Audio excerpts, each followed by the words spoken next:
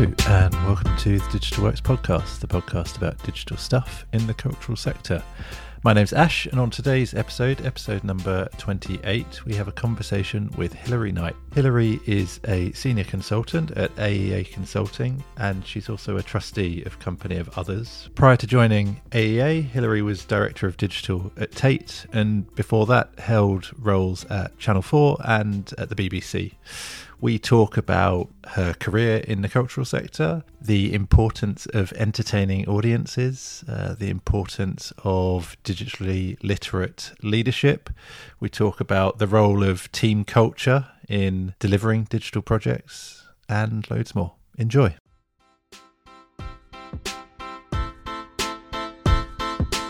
So, hi Hilary. Hi. We're going to start with your career because I'm always interested in people that have started in the private sector, in inverted commas, and then moved into the cultural sector, because I do think that gives you a particular perspective that maybe people who have existed career-wise wholly in the cultural sector don't enjoy.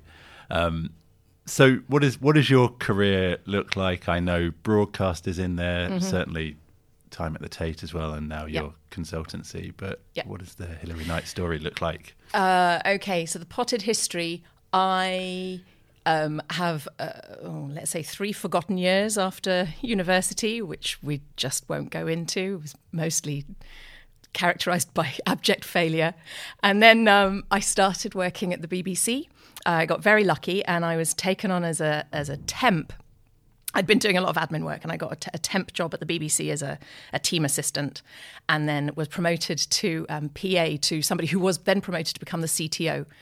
And I was a terrible PA. Very chatty and friendly and all that, but really not PA material. And I got bored quite quickly. And at the BBC, you can learn stuff, right? There's an incredible culture of internal training, and I learned how to build web pages. And I built our department intranet pages for lack of anything else interesting to do. And I think one of the things that I've discovered about myself as time has gone on is I'm at my best when I'm learning new things and trying new things. And I think that's an early example. Anyway, I used that as a little portfolio to get me a job in what was the nascent online division at the BBC. And from there bounced up to Radio 1. And that's really where I think my career in digital proper started, and I spent about six and a half years at Radio 1 and 1 Extra, making websites, running digital teams, and this was in the early noughties and at the start of Web 2.0, so it's the early and then burgeoning days of lots of things like social media and music streaming and lots of turbulence, and I learned a ton there and had a fantastic time. It was a lot of fun. And from there I went to Channel 4, and again doing websites for TV programmes, starting with Channel 4 news and documentaries. And that's a very different environment. It was a commercial environment. We had to carry advertising on the website. We had commercial clients and advertising partners, as well as the shows. But we were also, Channel 4 is a publisher broadcaster. They don't make their own content. So I moved from a space where I was literally in the radio studios as things were happening live and building things live, to things that were produced by a production company that weren't part of the organisation I was working for. And so working with third-party, what we call third-party partners and suppliers, and creatives of all sorts of different colours. And then I moved to drama, and my final role at Channel 4 was a multi-platform commissioning editor. And that was also a lot of fun in drama, working on flagship series like Skins and Misfits. And again, still social media at its height, trying to answer the question of, now that people are watching TV with devices in their hands, how do you engage them? There was a lot of stuff around 2-screen strategies at the time. And had a great time there, and left there, had a little career break to have a family, and then joined Tate and moved from quite high-paced, lively, audience-centric broadcasting environment to something that felt more academic, but still very, very much about speaking to audiences and reaching audiences. And in an environment where we were trying to entice people into buildings, which I'd not done before either. But I think the thread that has woven itself through all of that is around storytelling and audiences and engaging with audiences and trying to build experiences and environments that sort of engage and entertain them. And entertain isn't a word we use often in the cultural sector, but it's something I'm quite into. And now I'm at AEA, and I'm hoping that I can use everything that I've learned and the experiences that I've built up and the people that I've met and everything I've got in my head to help clients develop their digital strategies and modernise their organisations and their ways of thinking, to think creatively and innovatively and tell amazing stories and be successful. Thanks. And that's a really interesting, Jen. And I was struck there by the comparison you drew between the BBC and Channel 4, and immediately I was thought of the difference between, in the theatre world, a producing theatre, which, you know, digital team would be very close to the creative team, you know, would have a lot of access, and a receiving theatre where, you know, you're working with external producers and the show is more formed by the time it gets to you and you're sort of given things to work with but don't have as much of a say. I'm wondering if you've got any reflections on the role of digital, I suppose, and digital teams in those two very different, or feels like very different environments, and how to be successful in those two very different worlds and different dynamics. I think, they are very different, and they present very different challenges. And I think the difference, I guess, is around, as you've indicated, is around ownership.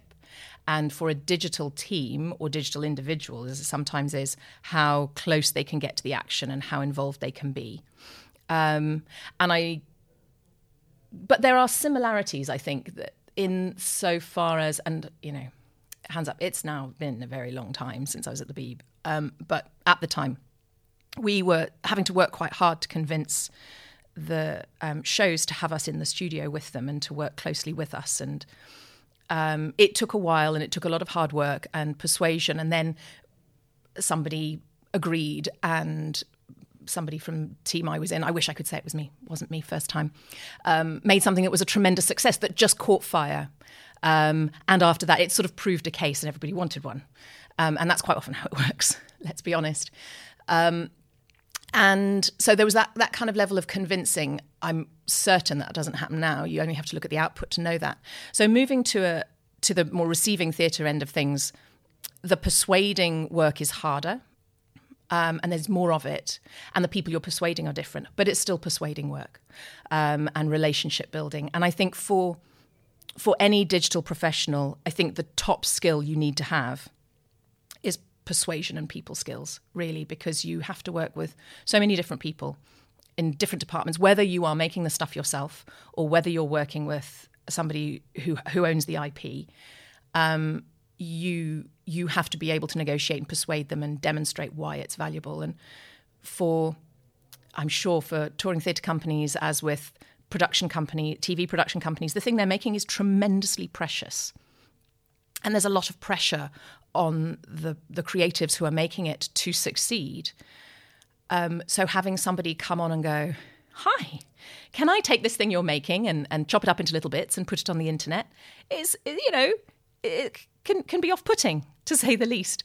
So I think understanding where people are and what their priorities are, and then coming in with those skills that demonstrate that you can see their position and that you are on their side and you are there to make their thing even better and even more successful is where you start. Yeah, and I think that skill of being able to intuit what the other person's agenda is or what is valuable to them, and then being able to speak to how your work helps meet that agenda is something I've heard in other conversations I've had in this forum. I suspect it's something that happens in every sector where there are digital teams that are separate from teams who are making a core product or a core message, whatever that sector is. And maybe on that same challenge, I suppose, coming back to something you said about moving to Tate and perhaps moving from an environment where entertainment was something that people were looking to achieve Yep. and unafraid of talking about and was a measure of success, Yeah. to perhaps somewhere where the word entertainment was perhaps a less primary concern. Yeah. How did you find that? Was that quite a crunching gear shift to move into a set of conversations where, perhaps people were talking about the same things, but they were using very different language and perhaps didn't necessarily think they were thinking in the same way? I think, yeah, absolutely. And I think that's the thing that really struck me and that I wasn't really prepared for when I was joining Tate, given my career path, because I was not raised in a fine art kind of environment at all. It was how academic it is, and that was my entry point. It's the entire sector in terms of museums and art galleries, particularly theatres also is, but maybe less so. I don't know. Debate that one.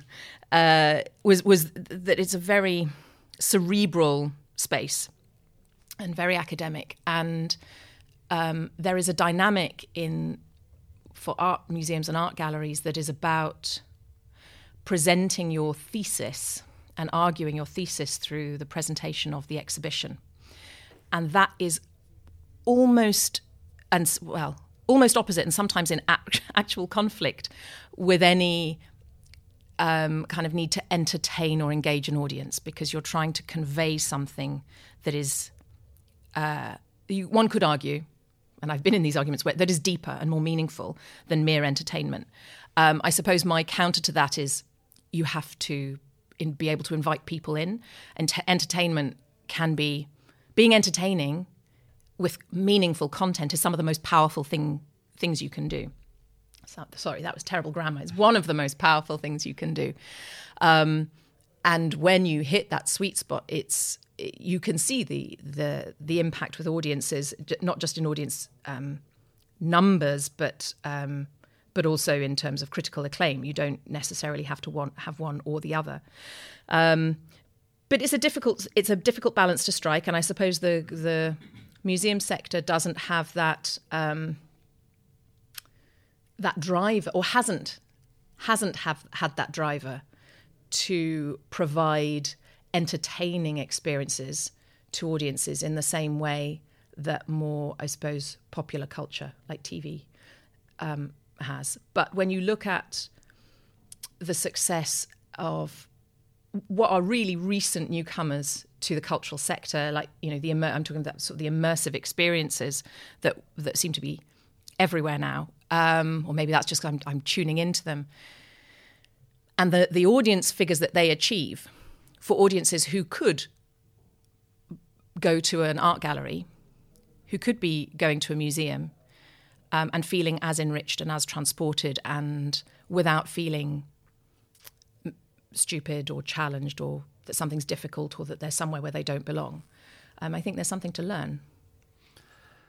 And you were at the Tate for a number of years. Did you see the conversation in this particular area around this particular priority shift at all? Because it does feel that, excuse me, it does feel that in recent years, perhaps, there have been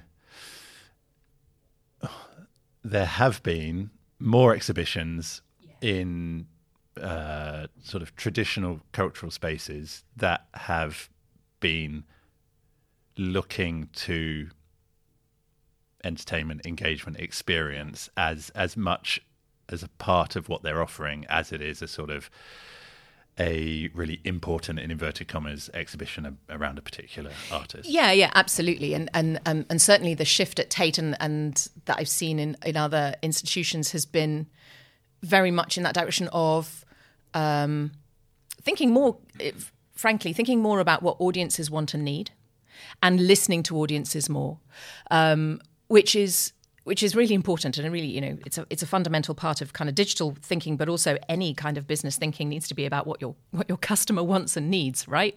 And that is something that digital content affords us and makes more easy than perhaps exhibitions on a wall, because you can see behaviours and you can track behaviours and you can obviously get the qual and quant stuff from comments and things like that. But yeah, we've seen so more audience-centered thinking, absolutely. And that has shifted the sort of how Tate and other institutions, I mean, I'll talk about Tate because I know them best and I was there most recently, but other institutions as well talk about their exhibitions, where they place content, the sorts of digital content that's made that works visually, so very visual-centric, lots and lots of film stuff. For other institutions, there's lots of audio stuff. It's also creating content that's around playlists and soundtracks to go with exhibitions, as well as the content of the exhibitions themselves. So that kind of whole web of content and experience that weaves itself around an exhibition. And yeah, absolutely, that's definitely grown. And it's something that that I think has become kind of a standard way of doing at the bigger institutions now. What I'm curious to see happen next is what's the next level of that? And how do the institutions that hold incredible wealth of deep knowledge about the artifacts and, incredible and absorbing artifacts and artworks that they have in their collections, how they tell those stories in other spaces as well, how they kind of, build on this start of being amazing, tremendous storytellers into, other platforms like streaming services. We've seen MoMA and the V&A have TV series about behind the scenes of museum. I would love to see Tate and the National Gallery and the Met and MoMA have partnerships with Netflix or Apple TV about the stories that they hold in their collections, because as we've seen with the pandemic, obviously the buildings are important, are vital parts of the museum and the gallery experience, but they aren't all of it anymore. Yeah, and if you go back into a broadcast context, the institutions have, they have IP, they have expertise, they have talent, in inverted commas. 100%. And, that is really, really valuable. And it feels like the sector is maybe starting to wake up, but still hasn't fully realised the stuff it just has to hand that is of the riches. Exactly. Yeah, absolutely. And it's, I don't want to kind of make light of the shift that would involve. It's significant. It's a significant shift in thinking about business and operating models of how you make this part of your business, your day-to-day business, how you fund it to get going, how you work out what works and what doesn't. And the skill sets to do all of that aren't necessarily in all of our cultural institutions at the moment, but some of them are. And yeah, so I don't want to diminish the scale of the task at hand, but I think the opportunity is quite exciting. And it feels like through the pandemic, we saw some little bloomings, some blossoming of experimentation and new ideas, and perhaps some people tentatively feeling their way into the sorts of spaces that we've just tentatively described. But it feels like over the past year, as people have tried to reopen their physical buildings and welcome physical audiences back, a lot of that stuff has stopped happening, And I think, understandably, people have felt they didn't have the capacity to do both, which is understandable. As someone who was recently, director of digital at a big institution, how important do you think it is that organisations make the space to work out how they can start to operate in this digital space, even if that means perhaps doing slightly less physically, as it were? I think it's vital. I think it's vital for their own organisational resilience and for their ability to continue to move forward. We've seen over the last 3 years the pandemic existentially challenge museums in a way that digital transformation didn't in the early noughties. So going back to when I spoke about Radio 1, music streaming existentially challenged the music industry and record labels closed. The same happened for print journalism, for publishing, for cinema, for TV, and to greater and lesser extents. And museums and galleries seem to sidestep all of that and make some incremental developments. They may put ticket sales online and put some collection online and started advertising using digital media and social media, and sort of absorbed some of these changes, which is fantastic. Fantastic level of adaptation, albeit slow. But nothing existentially challenged them quite as much as having to close their buildings. And I can understand. I don't agree with, but I can understand the sort of the swing back away from more digital experimentation once the gallery doors reopen, because there's kind of a relief and a desperate desire to want to go back to normal. And normal was 2019, but we're now 2023, and audience expectations of what they can get online has fundamentally shifted, or maybe not fundamentally shifted. It was always there. It's been accelerated. That's not going back. So museums and galleries and other institutions who have sort of rolled back on their digital investments, that's okay for now. But what audiences expect and audience behaviours are continuing to move forward. And if you don't keep pace with them, you will ultimately become left behind. And also, this is one pandemic that shut the buildings, right? And I don't want to get all end of days about this, but there might be more. There might be other challenges. We've seen, these, and let's hope they're not pandemics, but other challenges like these burgeoning immersive experiences that are capturing audience attention, are taking potential audience share away from museums and galleries. If museums and galleries aren't continuing to innovate and iterate, those audiences won't find them. And over time, they will become less and less part of people's cultural lives because they're not continuing to move forward. If you think about any other sector, if you think about retail, right? If retail didn't continue to invest in digital innovation, in trying new things and experimenting and accepting that some things don't work, some things will, and double downing on the things that work and the things that don't. If retail didn't do that, shops would close, people's livelihoods would disappear. And I think, we have to think like businesses, and that includes thinking about how you continue to adapt your offer to audiences. It includes understanding what your audiences want. It includes looking for new audiences. It includes thinking about the skills that you have in your organisation and how they work together and how your organisation is organised, if that's not tautological.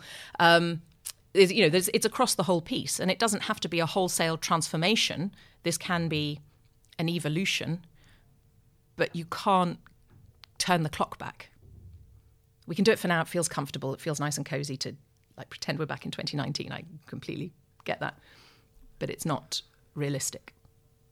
No, and I think that echoes things that other people have reflected on in these types of conversations, that to not experiment is risky. Yeah. Yes. Perhaps to the point of organisations ceasing to be relevant and then quite quickly ceasing to exist.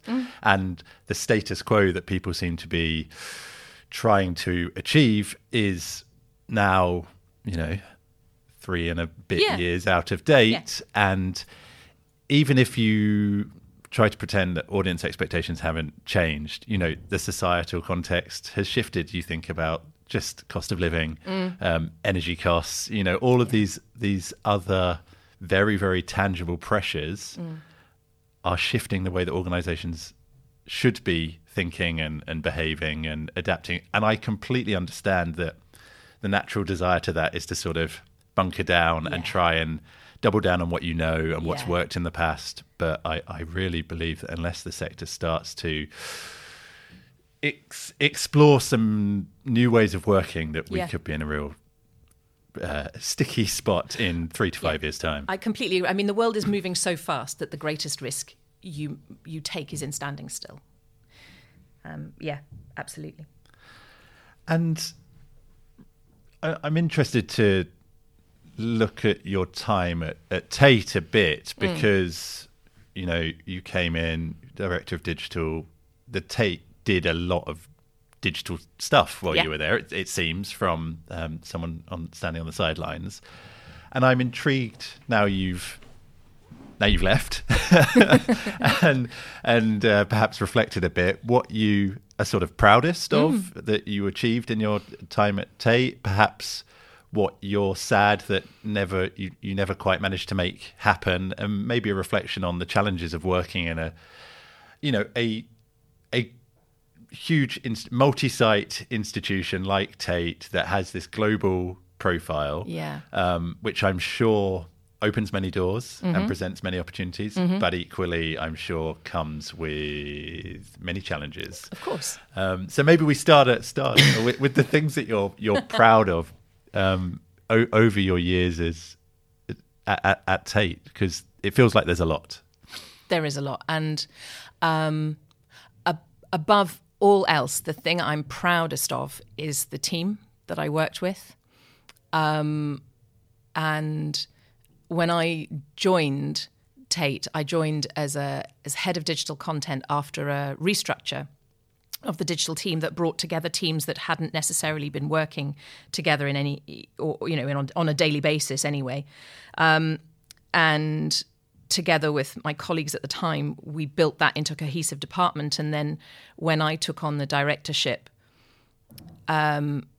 we kind of took that up a notch. And in terms of their ways of working, their incredible collaboration skills, their really thoughtful approach to digital in an art world context, their ability to work with colleagues across the organization, their imagination and innovation, and above all, compassion is really something I'm in awe of. Really, they are very, very excellent colleagues. So, and I can't, they are their own people. I can't claim all the glory for that, but that is, bringing together a team of great people is the thing I'm proudest of, because that's the thing that keeps on going, And I led the department. I didn't do all the work, right? So you need to have an amazing team of amazing people if you're going to maintain the level of output that digital output that Tate has.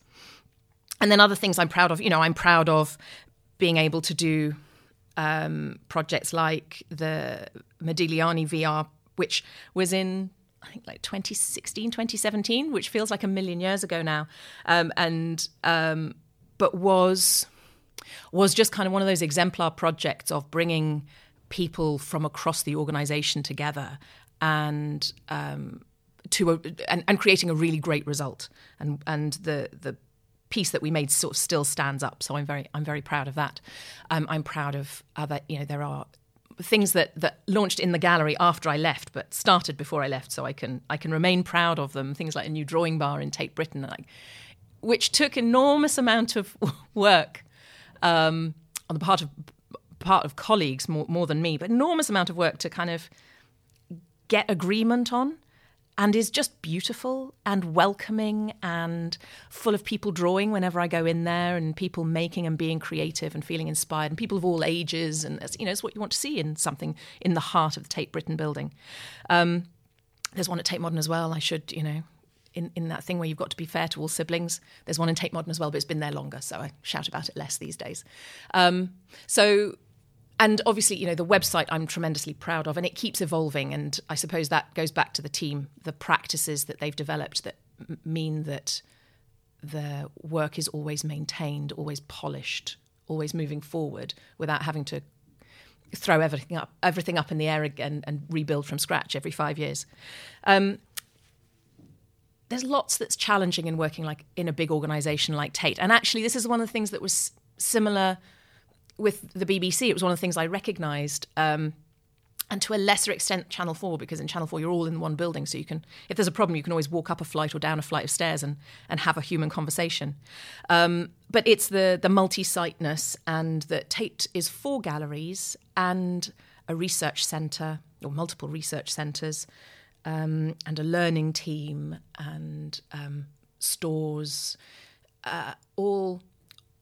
all coming together as Tate, and there is a Tateness that defines all of them, that they all have in common, but they are also all individual and all have their own strategies and aims for success and definitions of success, particularly for the galleries, that are their own. And so finding the thing that balances all of those when you're trying to present the whole organisation digitally to the whole world, that's an ongoing challenge, and I can't pretend that I solved that. I think I made progress. We had some really great conversations, and there was a lot of good work that started last year and continues after my departure. So, it's a known challenge, right? It's not like Tate doesn't know that this isn't a challenge. But I suppose when you said, what am I saddest about? I'm saddest about that I didn't crack that nut. That was that's the one thing I look back and go, damn it. Because if I had, then I could bottle that. And because, I think there are lots of places that have that challenge. Yes, I think lots of people are confronting all of the things that you talked about there. And I think, often if you look at the organizations that seem to be most successful in the digital context, they've got really clear leadership, and then they have really great culture and really great team. And I'm working with a few organizations at the moment who are restructuring their digital teams or restructuring around their digital activity.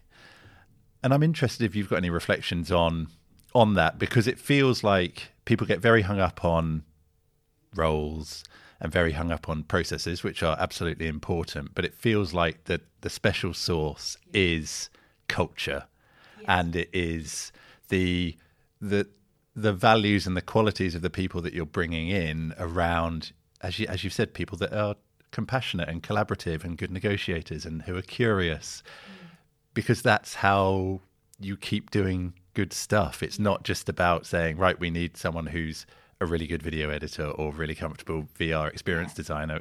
Actually, there's all these soft skills, this cultural stuff that's the important. It's absolutely vital. I suppose I'm going to try an analogy here, and it might all fall over. But if I think about the processes are kind of the skeleton of the team or the department, and that if you don't have them, it falls over. I'm liking my analogy now. You've got to have a good and robust skeleton to build things on, and then the skills that you have in terms of content production and I guess design and code and all those things are kind of the muscles that move the skeleton. But the blood flow that gets the messaging, I'm loving this analogy, the blood flow that gets the messaging around from skeleton to muscles to brain to vital organs. I don't know what those are yet. I'll wing it. That's the culture and because culture is how that department thinks about itself and how it presents itself to the rest of the organization and to the wider world. And also how it communicates. And if you can have the most incredible skeleton and muscle structure, but if you don't have the culture that means that communication works well and that people can work out how to work with each other and have pride in their work, but enough humility as individuals to know that they aren't the be-all and end-all, then it doesn't matter how good your processes are, and you will end up with, and cultures, and I've seen it, and I've been in teams where this has happened, where you have a rock star in your team and everybody defers to that rock star, but it means that other stuff gets neglected and you don't have a well-balanced team and you don't have a well-balanced portfolio of work, and ultimately you will succeed for a time. When that rock star leaves, your team falls over and you have to start again. There we go. Skeletons, muscles, blood flow, got a bit gruesome. I think that is a valuable and good analogy when people are thinking about teams. Thank you. But yeah, and it's hard to grow, and it's not something you can buy in, and it's not something that you can grow overnight, and it requires really, really good leadership, and not just from the individual at the head. It requires the people that are leading the teams, and ultimately it will cascade down. If you have good leadership, people follow by example. And if you are a trustworthy, authentic, honest, compassionate, and hopefully a bit creative leader, and compassionate doesn't mean weak. There's great strength in compassion. And and your leadership team are also, embodying those qualities, it filters down. And then it filters out, because also, that's how people will then take your work to the wider organisation. And I think, what's my next question? I think my next question is probably about people who end up in leadership roles in the digital parts of cultural organisations, and how those people very often seem to end up leaving the sector, or at least moving out of in-house roles. I can think of 5 or 6 people that I think we both know that got to a certain point, a sort of head of digital, maybe director of something role, and then felt they needed to leave the sector, which is such a loss, I think, to the sector, in terms of skills, in terms of experience. And when I was thinking about this, it feels like that that most regularly seems to happen with digital people. You don't see that so much with marketing colleagues or operational colleagues or artistic colleagues. And I as someone who may have done this, that, yes, I'm just wondering if you had any thoughts you could share on why a move to consulting rather than to another cultural institution was the move that you made. Was it a move you were looking to make? Did AEA approach you? I'm just interested in, because it does feel like there is a bit of a talent problem around digital leadership in the sector. There is a bit of a brain drain that happens. The best people now no longer either don't work in the sector at all, or are sort of tangential to the sector in consultancy or agency roles. Yeah. So I think I have a few thoughts around this. I think one of the challenges is that still leadership, and I mean by very senior leadership, as in directing cultural institutions, has a long way to go in terms of diversity of the careers. I have to speak so carefully because, I don't mean this as any kind of, I'm not throwing shade on people who are directing cultural institutions. They are doing tremendous and difficult jobs. But there is a lack of diversity in the leadership in general in cultural institutions. When you think about other sectors and people moving across sectors, that just doesn't happen in the cultural sector. And some of that is, and people, it's the thing that people shout about first. Some of that is to do with salaries, possibly. I think more it is to do with what skills we value, and how we seek those people out. So if you are running a cultural institution, you have probably come up through the academic route of curation. And you will have studied that subject at university and a master's, possibly a PhD. I've never met so many well-educated people as I had at Tate, and that's no comment on people in places I've worked before. It was just the numbers of PhDs was quite humbling and mildly intimidating. But we don't have a lot of movement in this sector. Which means that people don't leave and learn new things and come back in. But it also means that other people from other sectors don't look at the cultural sector and go, oh, I could do some interesting work there, because it's quite homogenous at the top. And certainly what I sense at the moment, and I do hope that it will shift, is that therefore in terms of career progression, it becomes very limiting when you get to director level. In the digital realm, there is only one gallery director I can think of who has a career in digital. Who had a career in digital, and I'm speaking to him later this month. Oh, you lucky thing! But yeah, so I think that's a challenge. And then the cultural sector is challenged. Let's be honest, by the sorts of salaries that digital people can command in other sectors. So it's not all the fault of the cultural sector, right? It's not purely self-inflicted, but I think there is something about what we value in skill sets at senior levels, and that translates into different styles of leadership and structures of organisation and that kind of thing. Yeah, and I think we could have a whole another hour's chat about that and what boards value and what sort of institutional strategy is primarily concerned with. But I do think it's an issue that runs through all levels of institutional thinking, from boards and execs all the way down to you're right, actually. You're right to talk about it in terms of what the institution values and in terms of skills, in terms of different ways of thinking and different approaches and different ways of operating model as well. Lots more to pick up, perhaps. You've got a whole future podcast series in that. We will absolutely do that at some point.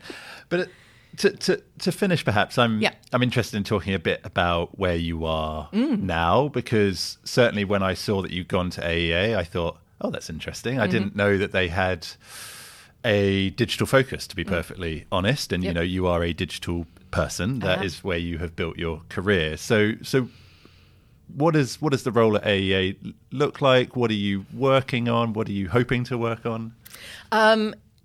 It's great. I'm really enjoying it and I'm learning a lot. So AEA, for those who don't know, we are a strategy organisation. We provide business and planning and strategy to arts and culture institutions all around the world. And so the sorts of things I work on are strategic plans for new institutions or existing institutions, operating plans. It's not just digital strategy, but yes, I do digital strategy as well. And so I suppose what I'm doing at AEA is deepening and expanding on what we can offer from a digital perspective. So when I work on operating plans and business strategies, I'm thinking about the whole organisation, and I bring to that my experience and a digital lens. And some of that experience is just from working in organisations, but also some of it is very much about how do we weave digital into this institution for its ongoing kind of success. I'm also really interested in building creative and innovation practices within teams and thinking about how you can kind of weave that into the day-to-day, and thinking about new business opportunities. So looking at the immersive sector, it's not a sector, is it? But, immersive experiences and other kind of newcomers to the cultural sector. So I think about the culture sector in its widest sense. So I would consider, the immersive experiences that we see, broadcasting, all the way down to fine art museums. I'm interested in all of it and thinking about how any of those organisations can tell rich and compelling stories that audiences love and want to come back to again and again, and how you make that sustainable within the organisation and how you make that a sustainable business as well for the organisation. So it's really interesting work. And the very fact that you are now at AEA, whether that is as a response to inquiries that they as a consultancy were getting, or because of an opportunity that they spotted and felt they needed to bring in someone with your expertise, feels like, we've talked a lot about challenge and frustration, but that feels like a positive thing, because AEA are working at the tip of the spear in terms of institutional strategy. The conversations that you are having are inevitably going to filter down and influence institutional thinking and institutional prioritization. So that does feel positive. Yeah, absolutely. And that is the aim. You're absolutely right. And it's about trying to weave this into the conversations that are happening at board level and in the senior executive level, because it's 2023, right? We've got to keep moving forward, and above all, I think the cultural sector is so important and so vital, and can be tremendous, can be incredibly successful, and beneficial to the communities that it serves in a sort of local and regional and global scale. I absolutely believe that it's possible and can be, for lots of different territories. Because now, this is one of the great things about AEA. I'm not just thinking about the UK, but I think it's really, really important that we continue to help organisations to make that kind of digital thinking part of their everyday fabric. And maybe as a very final thought, as you said, it's 2023. Let's look over the next 12 months. The types of conversations that you're having. What are the maybe 3 or 4 or 5 key areas that you are looking to either help organisations with or force onto the agenda? Is it about skills? Is it about strategic planning? Is it about leadership? Oh my God, it's all of it. It's yes, it's skills. It's about digital maturity, by which I mean, how do we start with digital literacy? For some organisations, it's starting from much earlier on in that kind of digital understanding. But how do we grow that ability at senior levels to be able to factor digital in? It's not about making everybody a digital executive. It's just about this is part of business now. So there's that kind of level of sort of digital maturity at leadership levels. Of course, a digital strategy and weaving digital into an organisational strategy rather than just bolting it on the side. The days of a bolt-on digital strategy, please, have to be over now. We cannot have come through a pandemic and still be sticking digital on as an afterthought. And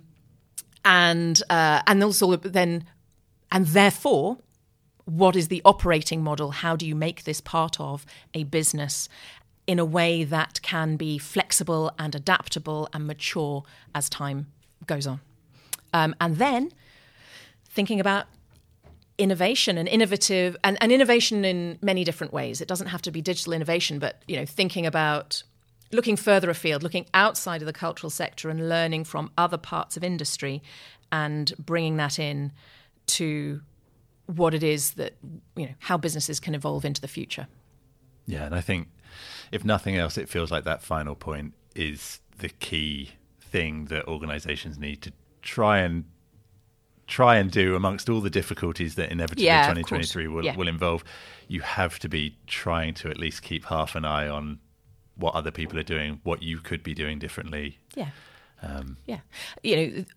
Audiences for digital organisations live in a world where everything is coming at them all at once, right? They live in a world where they're looking at the cost of living and they're looking at the news and they're looking at retail and they're looking to be entertained and they're looking to be moved. We can't just consider them in this sort of one very narrow sliver of their lives. And so that's just the audience. That's not even thinking about the business structure. But I think, we have to think about ourselves within the wider context of the world we're in. And on that note, thank you, Hilary, for your time today. Cheers.